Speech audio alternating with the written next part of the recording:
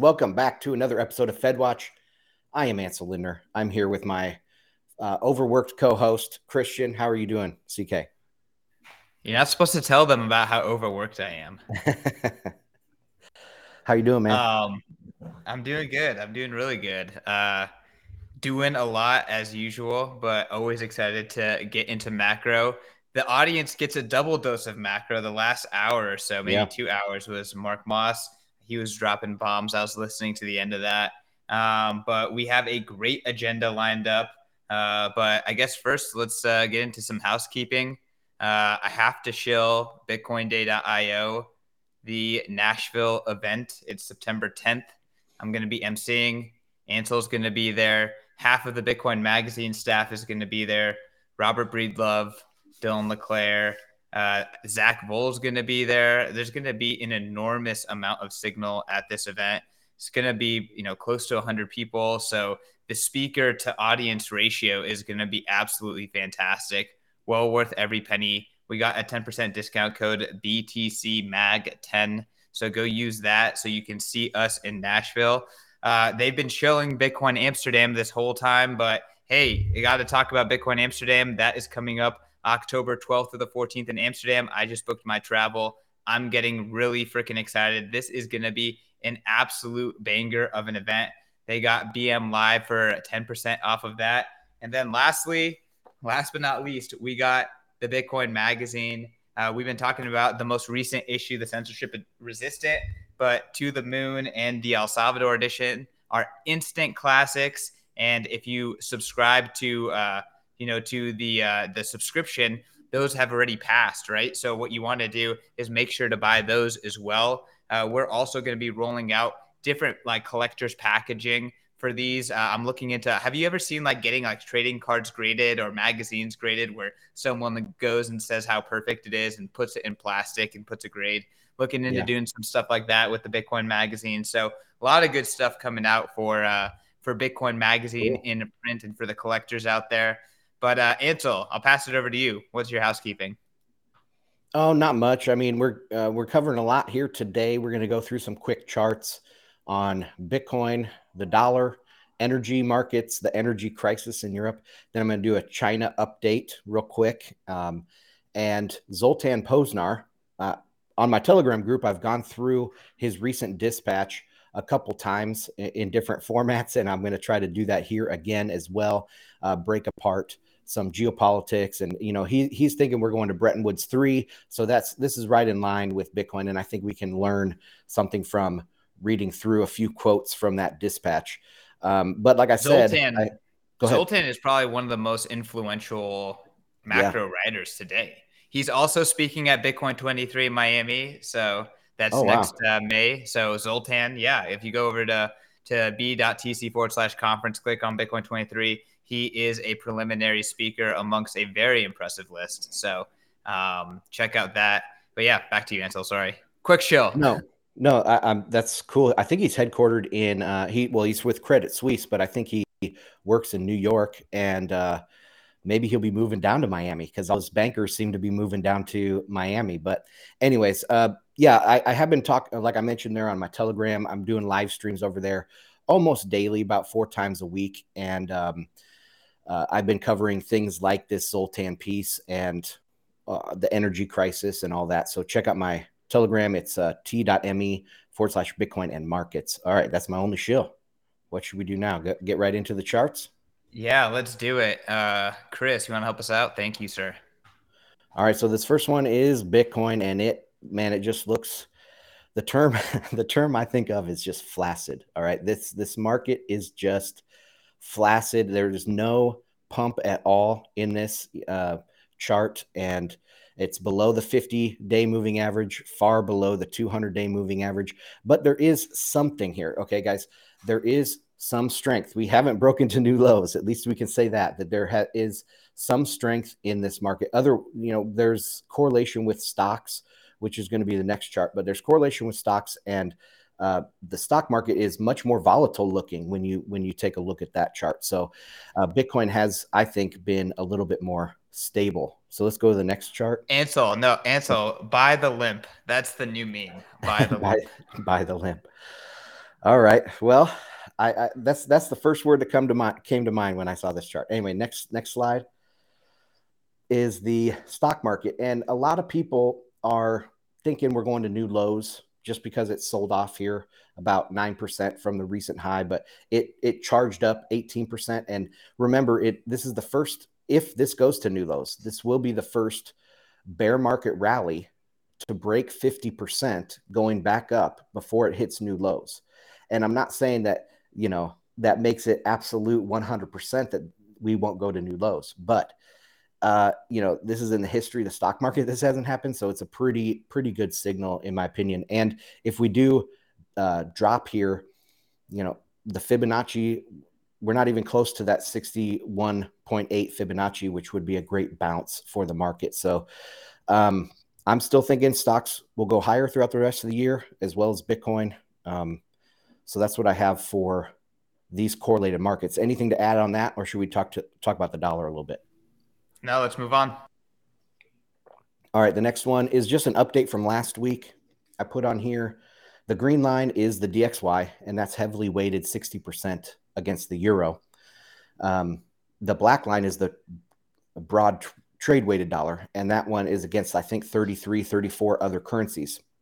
And as you can see here, the euro weighted one is really outpacing the broad dollar. So a lot of people are talking about how strong the dollar is getting now, and they think, it's just going to blow everything out of the water. But really, when we look at a broad-based dollar measure, it is strong. It is at highs, but it is not nearly as strong as the DXY would lead you to believe. And that's because I think the euro is still the sick man of the currencies. Yeah, I mean, this was a really interesting distinction that I think you made last week, which is that it's really the euro that is taking a lot of the hits.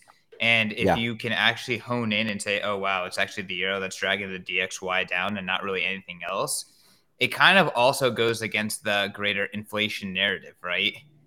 So, yeah, I mean, also it kind of goes against the strong dollar narrative a little bit. And maybe it's just screaming Europe is having a lot of issues, no confidence, and obviously energy prices and energy futures are very, very alarming right now. Right. And everybody jumps on the strong dollar now. We've been talking about it here for 2 years that the dollar was going to strengthen. And now everybody is kind of jumping on it and saying, oh my God, the dollar is going to rampage through the world and yada, yada, yada. Well, it kind of is, but it's not as dramatic as the DXY is showing right now. So I would concentrate on the broad trade weighted dollar. I think that's a better kind of signal of the strength. So not strong dollar, but weak euro. Flaccid euro. Well, yeah, no, it is a strong dollar, sick euro. But it's not a outrageously strong dollar like the DXY is showing. So I think there's you have to temper your dollar bullishness at this point. But I'm trying to come up with new memes here, Ansel. I think that we need to start talking about the sick euro problem and focus less on the strong dollar. Yeah, or Euros DOA or something. I don't know. Euros dead, something like that.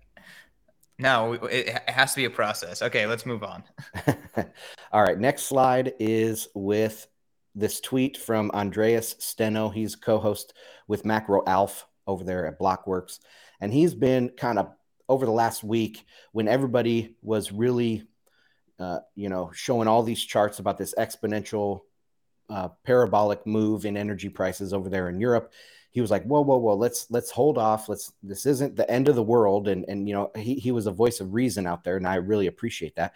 And on this chart, he's showing, if you go to the next slide, is just a close up of this chart. And it's the 1 year ahead German power prices. And it maxed out at 1,000 euros per megawatt hour, which is absolutely insane. But it has dropped 40% or so since then, down to almost 500. I mean, it's still elevated, but like everyone's screaming about the strong dollar now, everyone's screaming about energy prices in Europe, and they are high. Like the dollar is strong, the energy prices in Europe are high, but things don't go up in a exponential fashion forever. Just look at Bitcoin, it goes up exponentially, then it has a couple years where it cools off. So same sort of thing will happen in the power prices over there. If you go to the next slide, this was a response to this Andreas tweet. Oil in the US is $90. In Germany, oil equivalent power is no longer 1,600, but 800 in 1 year's time. And in the meantime, pay spot price way above 1,000 equivalent. Okay, so it is very high, and Andreas is trying to cool the jets of people screaming about this. But at the same time, this guy is saying, yeah, but it is really high. So I don't know what I'm trying to say here with this is just that it's not like the wheels aren't going to fall off today. So I don't know what I'm trying to say with all this, Christian. What's your thoughts on what I said there? Oh, you're muted. This stuff is just like a grind, right? So nothing the gradually, then suddenly, there's a lot of gradually, and it's just like usually there's not even really a suddenly. That's just when you actually notice things, right? So it's like that's the thing with the gradually meme. It's just pretty much always gradually. So for the most part, I think like with any of this stuff, like you said, just like the Bitcoin price, it shoots up, demand gets destroyed, businesses shut down, and then it cools off, maybe to new elevated levels. Who knows? But that's typically how markets work. Like there's just a lot of psychology into this stuff, and they're complex. So I don't really have anything else super intelligent to add, but I guess just to try to like simplify what you're trying to say, this stuff is a process to everything, even catastrophe. Oh yeah, and I mean, CPI is one of the big topics I know that you guys will Q and P just talked about with Mark Moss there. But here's a chart that a lot of people aren't looking at. So if you go to slide number 7, that is the U.S. gasoline futures, and it is really accelerating to the downside.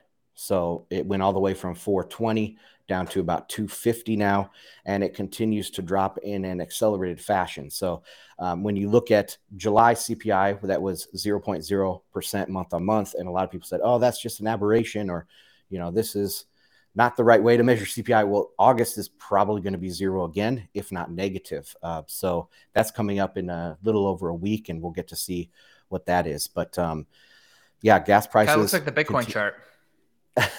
A little flaccid there at the end, yeah. Everything is flaccid. That should be the title of the show. Flaccid markets. Okay, Flaccid I'll type macro. that up. All right, so that's all the charts that I have here. I'm trying to temper the doomsday scenario. Everything comes in its good time, and we will go to a Bitcoin system.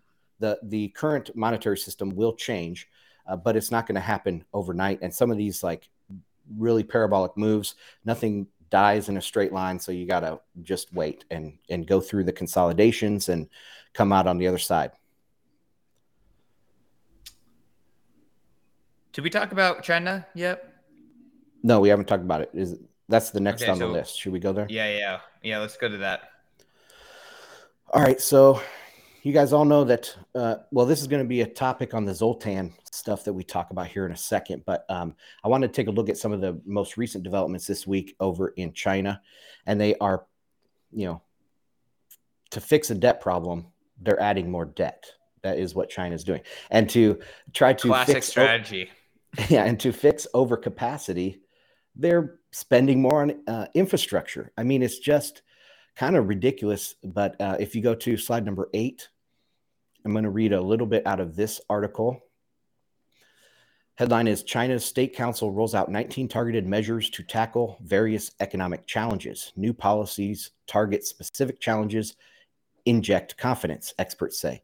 The State Council, China's cabinet, on Wednesday unveiled 9 policy measures specifically aimed at various economic challenges, such as extreme weather and the troubling housing market, in the latest effort to boost the recovery of the world's second largest economy that's grappling with record-setting heat waves, sporadic COVID-19 outbreaks, and falling market sentiment. With the government funneling more targeted policies toward policy support into the weak links in the economy, a more solid rebound is on the horizon, observers said, betting on the Wednesday announcement to brighten the outlook for the Chinese economy. The measures were released after the Chinese A-share market saw sharp losses on Wednesday as investors grapple with global economic uncertainties. The Chinese economy has been in a recovery trend since June. Yeah, right. But the foundation for the rebound is not yet solid. According to a readout of State Council executive meeting on Wednesday, which was presided over by Premier Li Keqiang, the meeting called for policy implementation in a timely manner, making use of available tools to solidify the basis of the recovery while refraining from the flood of stimulus. Although the 19 policy measures among the 19 policy measures was the addition of more than 300 billion yuan, or 43 billion in quotas for policy and development financial instruments. So 43 billion more in loans to people that haven't taken out the billions in loans that they have, had a quota of 500 billion. They think 43 billion now is going to lead to this economic recovery. And a green light for central power generation firms, among others, to issue 200 billion yuan in bonds. So that's the last sentence. And yeah, they're just adding more debt, more infrastructure spending, hoping that this fixes the problems. Continuing on, if you go to the next slide, this is a story from Bloomberg. And I'm just going to zoom out here so I can see all the words. All right. These are the mega projects in China's $1 trillion infrastructure plan. So on top of all those billions that they're trying to get people to borrow, now they're also going to spend 6.8 trillion yuan, or $1 trillion on infrastructure. China is pumping trillions of yuan into infrastructure investment stimulus that could benefit the world's second largest economy well beyond this year's gloom of COVID lockdowns and property market turmoil. Beijing is making 6.8 trillion yuan of government funds available for construction projects, according to Bloomberg's calculations based on official announcements. Total spending could be even higher than that, 3 times that amount by some estimates, once bank lending and corporate funds are added. In the near term, infrastructure investment could give a boost to employment, providing much needed relief to millions of job seekers hit by the downturn. All right. And then they talk about what is all this money in China going towards. And I think they have 4 things here. So I'll just read one paragraph about each. More renewables than Europe. The deserts in North China are set to host an unparalleled buildup of renewable energy. In recent months, construction began on wind and solar power bases, which by 2030 will contain about as much renewable capacity as currently in all of Europe. So it worked so well for Europe, let's double down and do it in China. So that's the first thing. Second thing is the world's longest water tunnel. Construction of canals, dams, and reservoirs have been stepped up, with more than 800 billion yuan set to be invested in those projects this year. The most ambitious is a 200-kilometer-long tunnel moving water from the country's Yangtze River to a reservoir that feeds northern China, a scheme known as the South-North Water Transport Project. Now, this transport project has been ongoing. They, instead of tunnels, they had these large canals, that were just dug and then filled in with concrete, these big, long canals to take water from the south to the populated north. And over the first few years of the project, it's only gotten to about 1/3 capacity, or 1/3 of the projected capacity of the system. So they're just throwing good money after bad with more of these water projects. It would be the world's largest water tunnel, beating the current record holder in Finland, and parts of it would be as deep as 1 kilometer underground. Projects that move water around the country account for about 1/3 of China's water infrastructure spending, according to estimates by Wang Zhang and Sarah Rogers, researchers at the University of Melbourne. Planned projects could increase the amount of water available for use in China by 122 billion cubic meters annually, they estimate. That's about 5 times the amount of water Germany uses each year. So when I was reading this, it made me think of a tweet by Balaji that he just had this morning. So Odell had a tweet talking about in Jackson, Mississippi, they had some water problem where they were losing all water to the city of Jackson. And Balaji quote tweeted that and said, look, this is a sign of a descending world. And the ascending world is over here in East Asia, right? Well, this just shows you that China has their own water problems, and they're much, much worse than the United States water problems. So this increase in the amount of water is 122 billion cubic meters. That is about what? 100 cubic meters per person in China. Okay, 100 cubic meters per person. They average 400 cubic meters per person per year. The U.S. averages 1,400 cubic meters per year per person. So even with this increase of 122 billion cubic meters, there's still less than half of what the U.S. per capita access to water is. So I just thought this was stereotypical Balaji trying to build up China, calling it the ascending power. And just because one city in America had water problems, that we're the descending world over here. So that's all I have for China. I mean, you can't say it's just one city. I mean, there's a lot of Flint, cities, Michigan.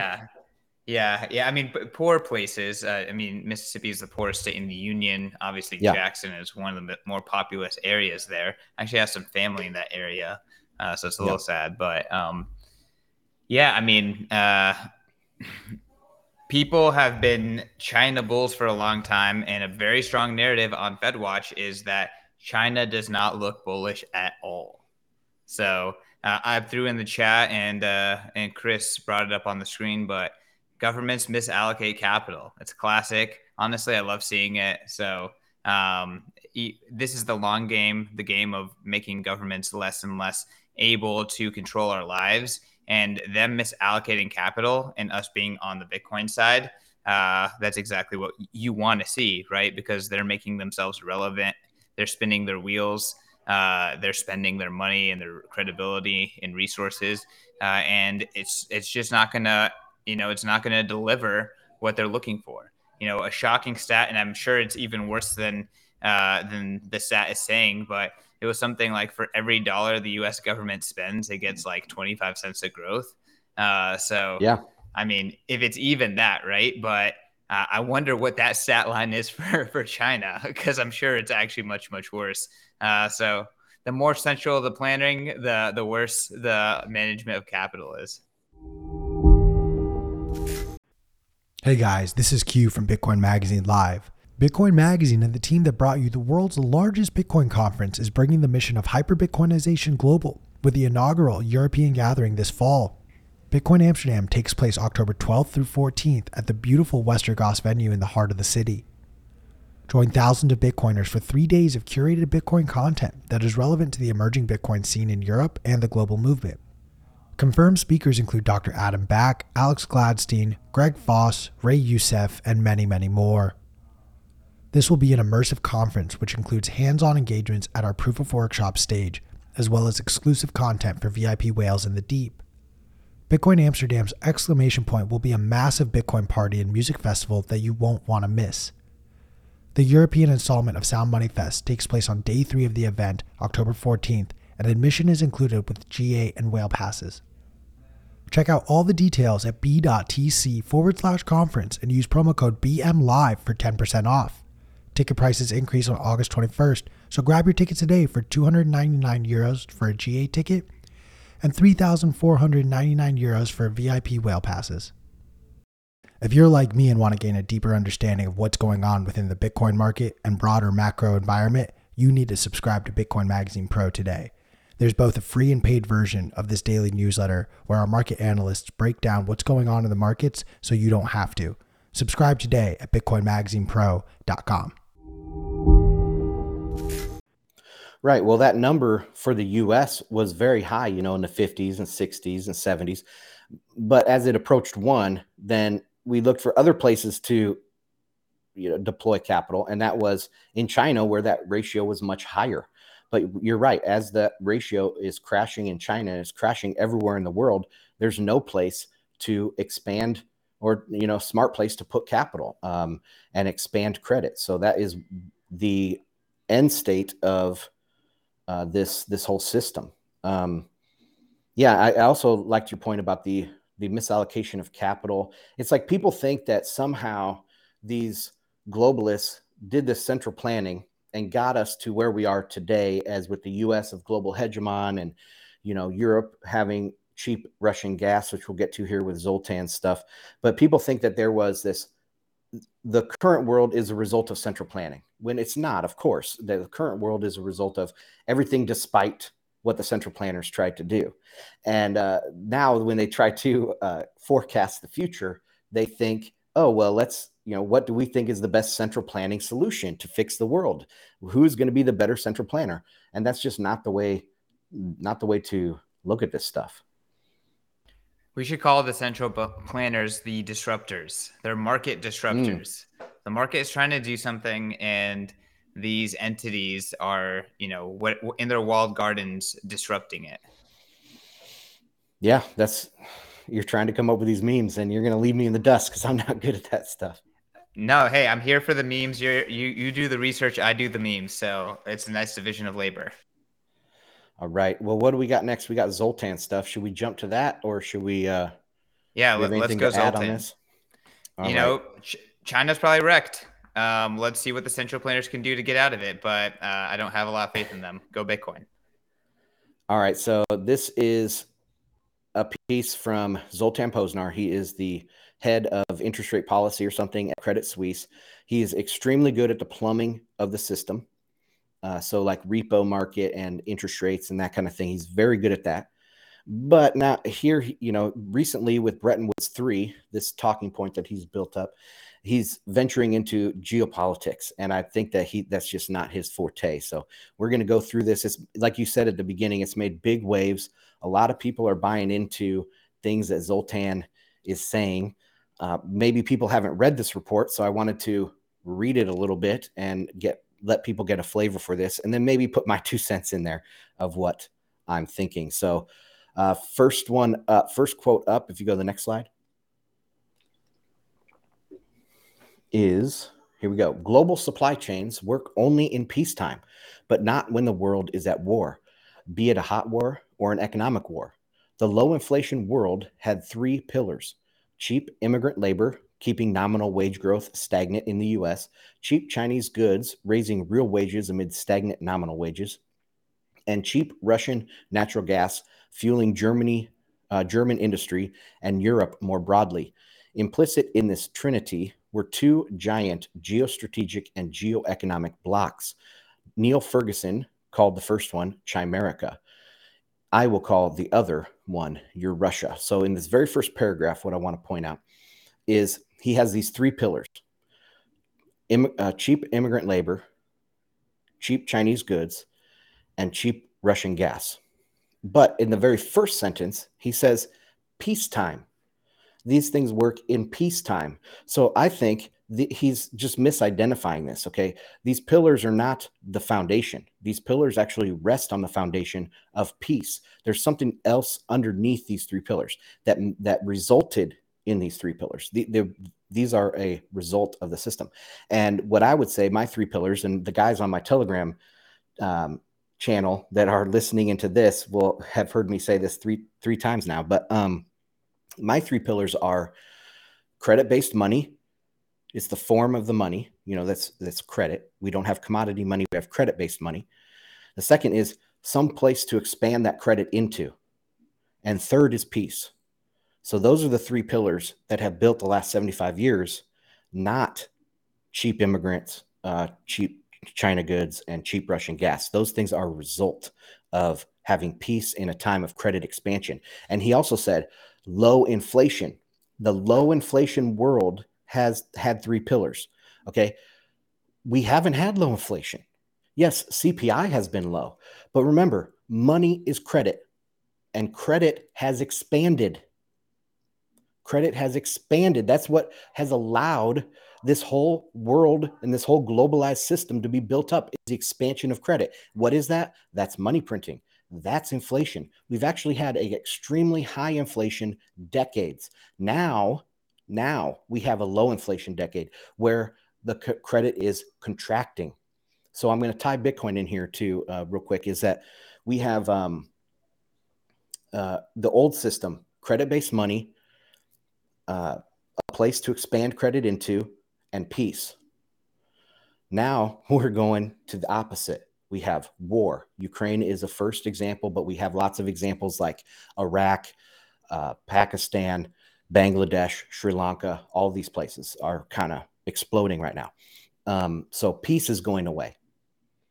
Also, there's no longer any place to expand credit, right? Because if you, like we just talked about, the amount of growth you get per dollar spent or per yuan invested, whatever, is decreasing. There's no productivity of debt anymore. You can't get out of a debt problem by adding more debt. So the third pillar is credit-based money. And I think that is the pillar that Bitcoin sits on, right? That is the pillar that Bitcoin is going to take over. We can't have credit-based money in a system that doesn't have a place to expand credit and peace, right? So, Christian, I'm going to stop there. What's your reaction to that whole idea? Damn. That was you just dropped the mic there. I'm not gonna lie. That was fantastic.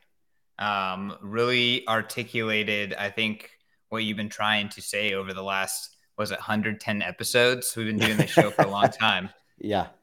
So damn, I mean, we got to clip that part. So I don't know, Chris, if you can take some notes, but that needs to hit the internet.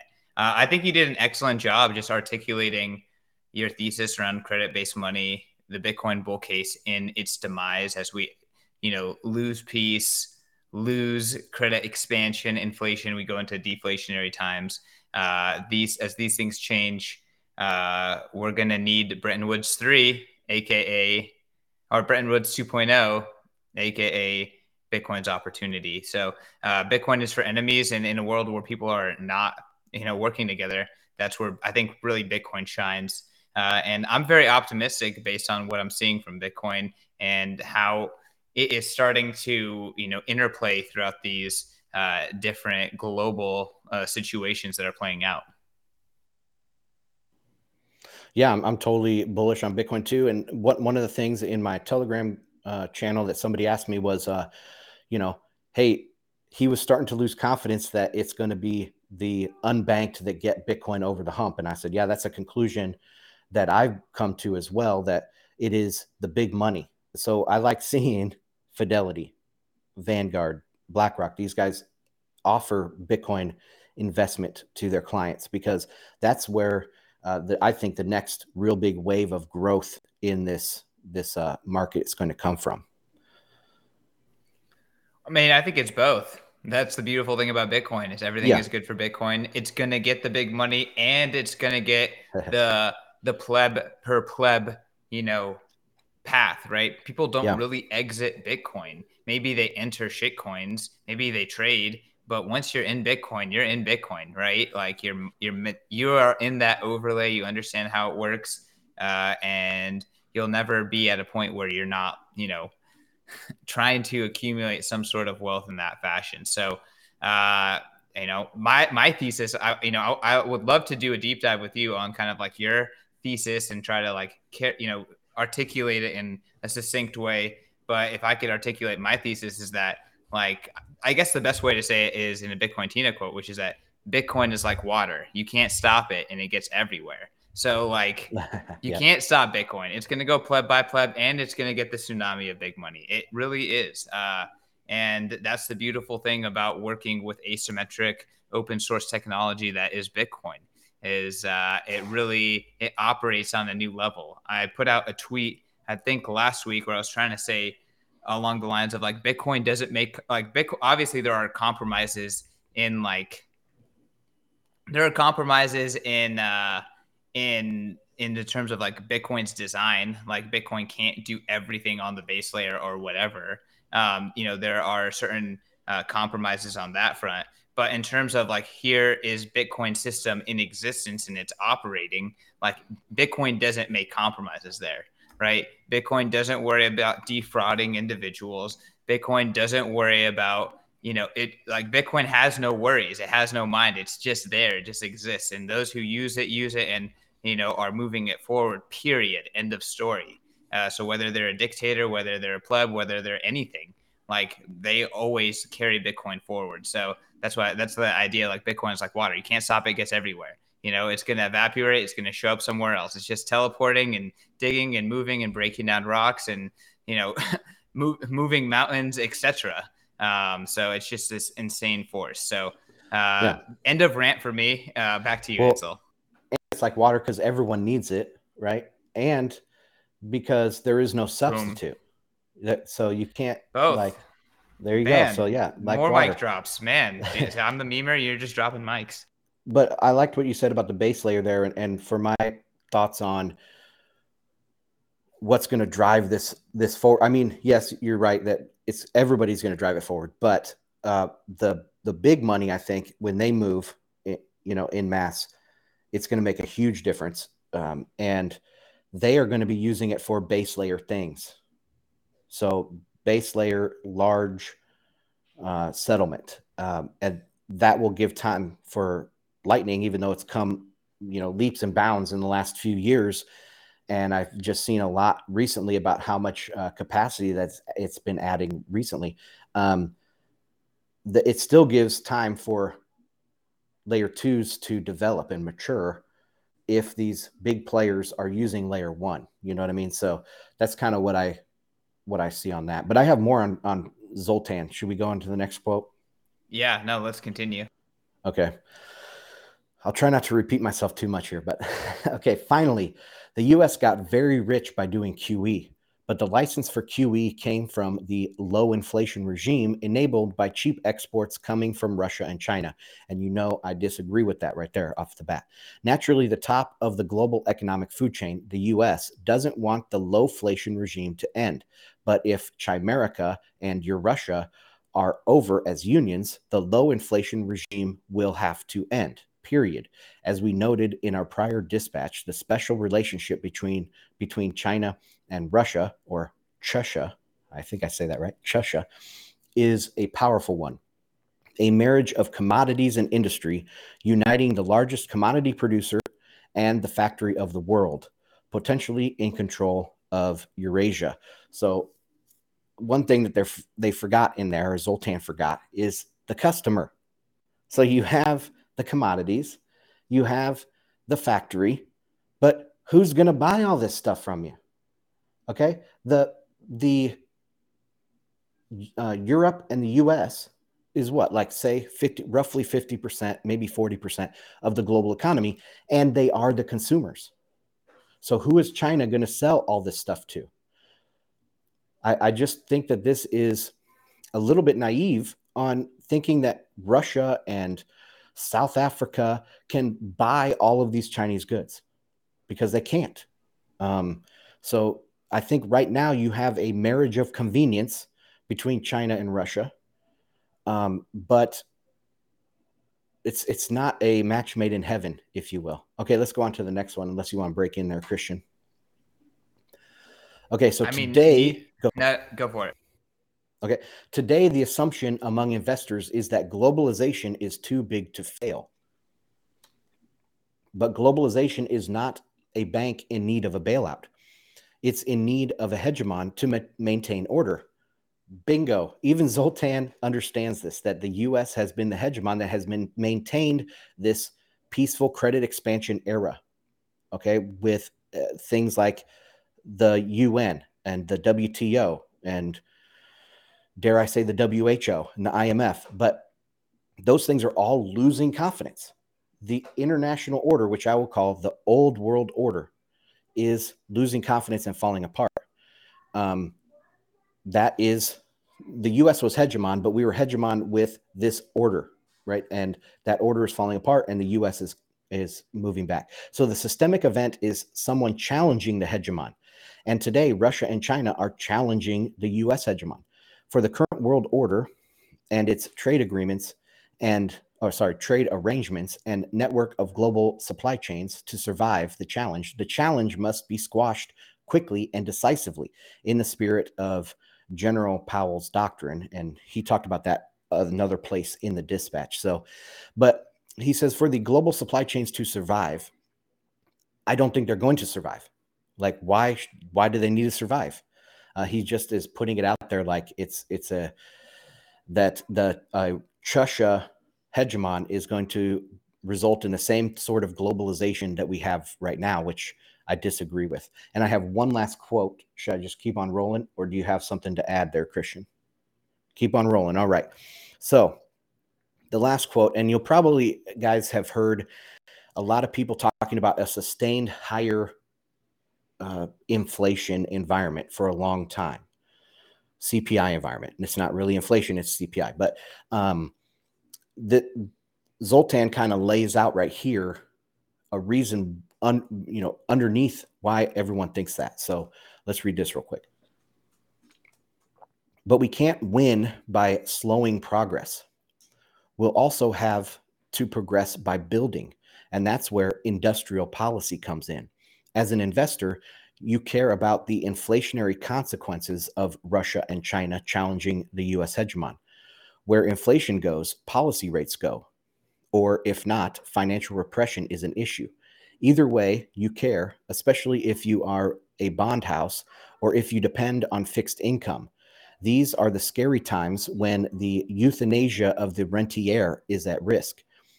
To ensure that the West wins the economic war, to overcome the risks posed by our commodities, your problem, and chips from our backyard, your problem, and our straits, your problem. These are all like little sayings that he covers in the dispatch. The West will have to pour trillions into 4 types of projects starting yesterday. 1, rearm. 2, reshore. 3, restock. And 4, rewire. And then he goes in a long explanation after this about how each of those things is going to be pushing up prices.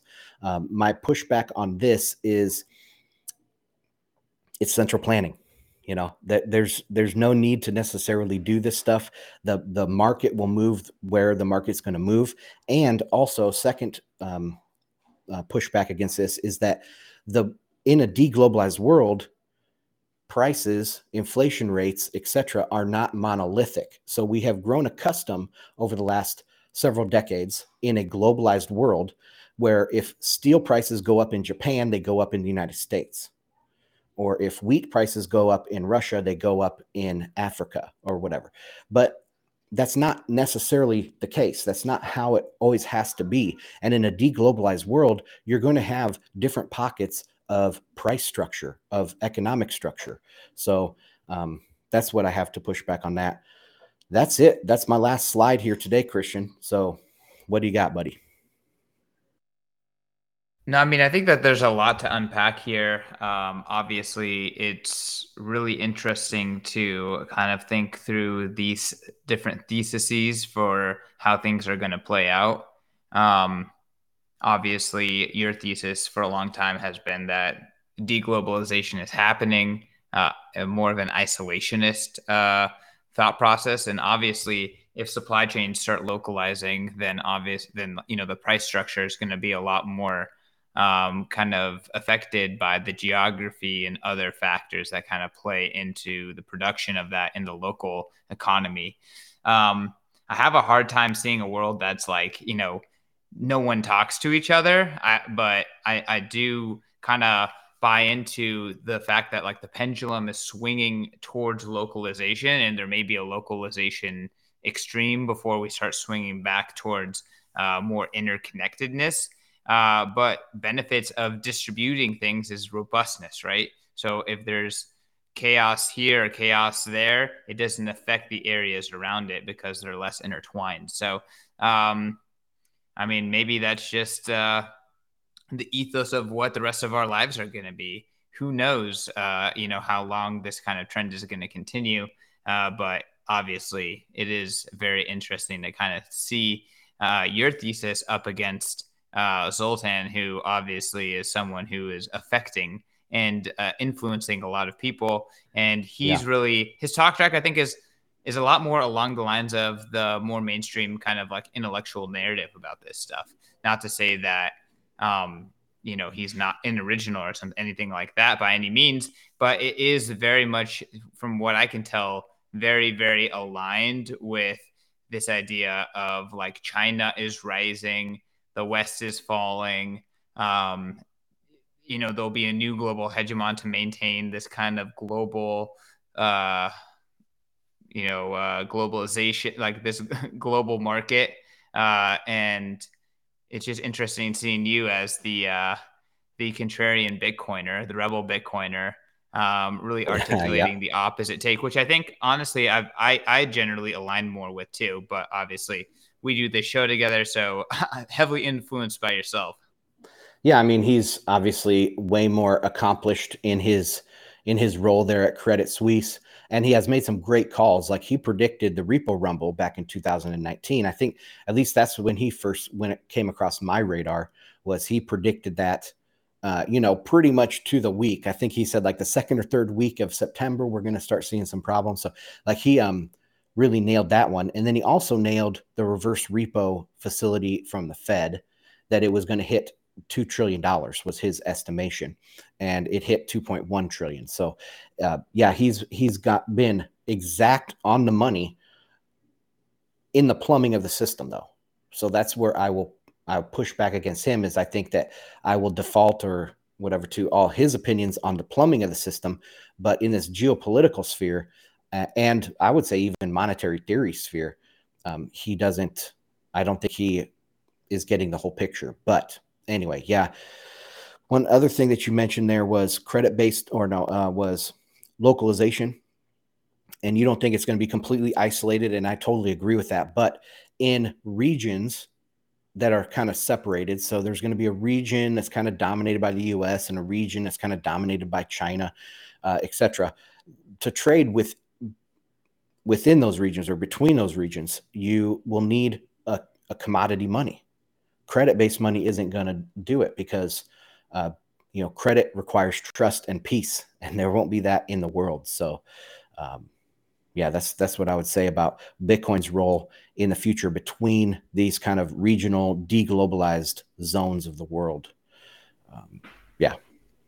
So would it be far-fetched to say something along the lines of there potentially are economic zones, maybe with their own currencies, and then Bitcoin is kind of like the substrate between all of them? Is that a possible end result of this kind of like next paradigm? Yeah, man. I think that Zoltan talks about Bretton Woods 3, and he says it's going to be like a basket of commodities and bricks or something like that.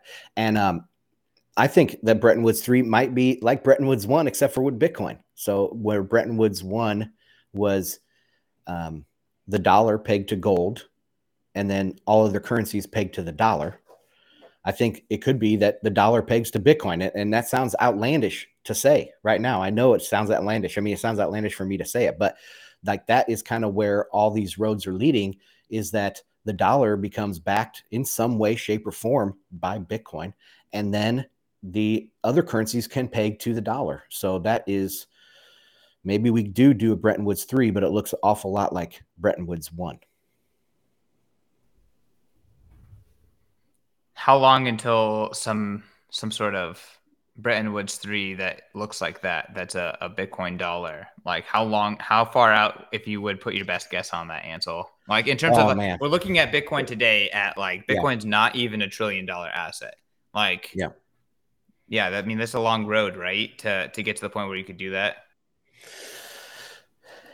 Yeah. And the rate of growth of Bitcoin since 2017, I would say, puts it a little bit longer period of time. If you would have asked me in 2016, I would have thought, okay, Bitcoin does a 20x every 4 years, but Bitcoin really hasn't done the 20x in this 4 years. It kind of did a 3x or 4x. So it might take a while longer, but I would put it 10 years from now before the dollar is backed by Bitcoin. That will be a much easier sell when you look at all, like BlackRock's portfolio is 5 or 10% in Bitcoin.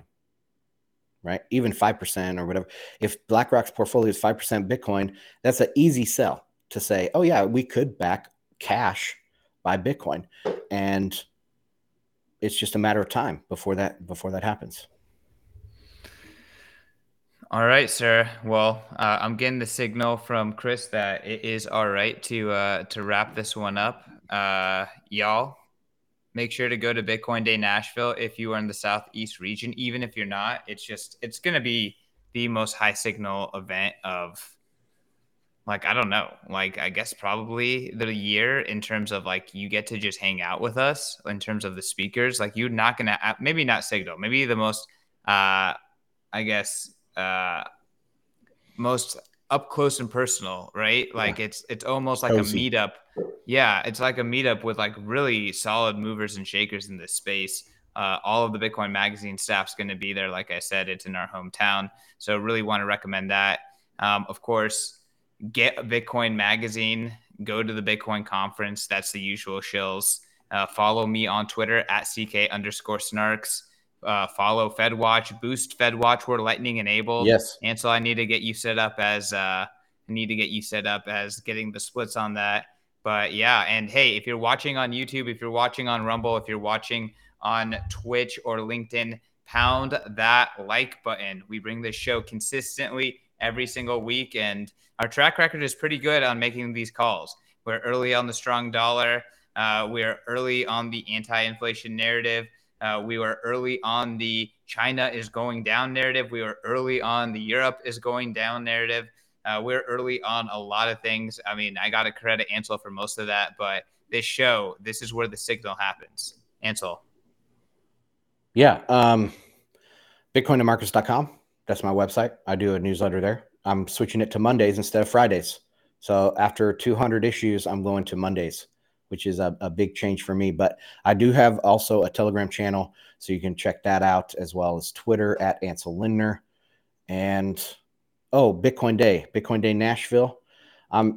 They also have other ones that are in other towns. So make it to Nashville, because it's going to be a very high speaker to audience ratio. But if you can't make it to that one, check for other Bitcoin Day opportunities in your local area, because I'm sure they'll have something there. So, all right, guys, that's it. What is up, audio listeners? Thank you for enjoying another episode of FedWatch. Down in the show notes, you will find all the appropriate links to our social media, the original version of this podcast, and community links. Also, check out bitcoinandmarkets.com, where I put out a free weekly newsletter every Friday. And there you can also help support the show by signing up to become a paid member. See you next time.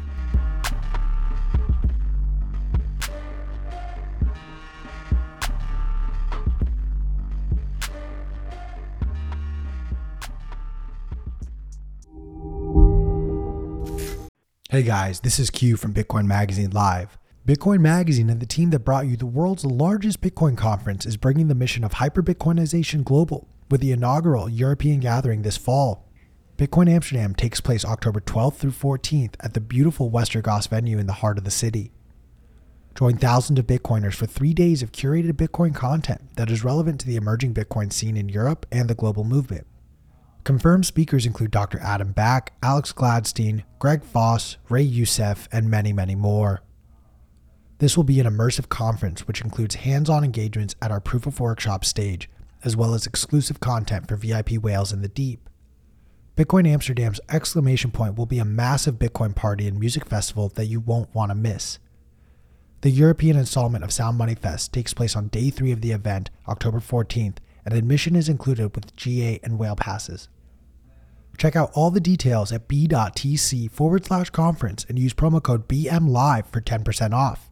Ticket prices increase on August 21st, so grab your tickets today for €299 for a GA ticket and €3,499 for VIP whale passes.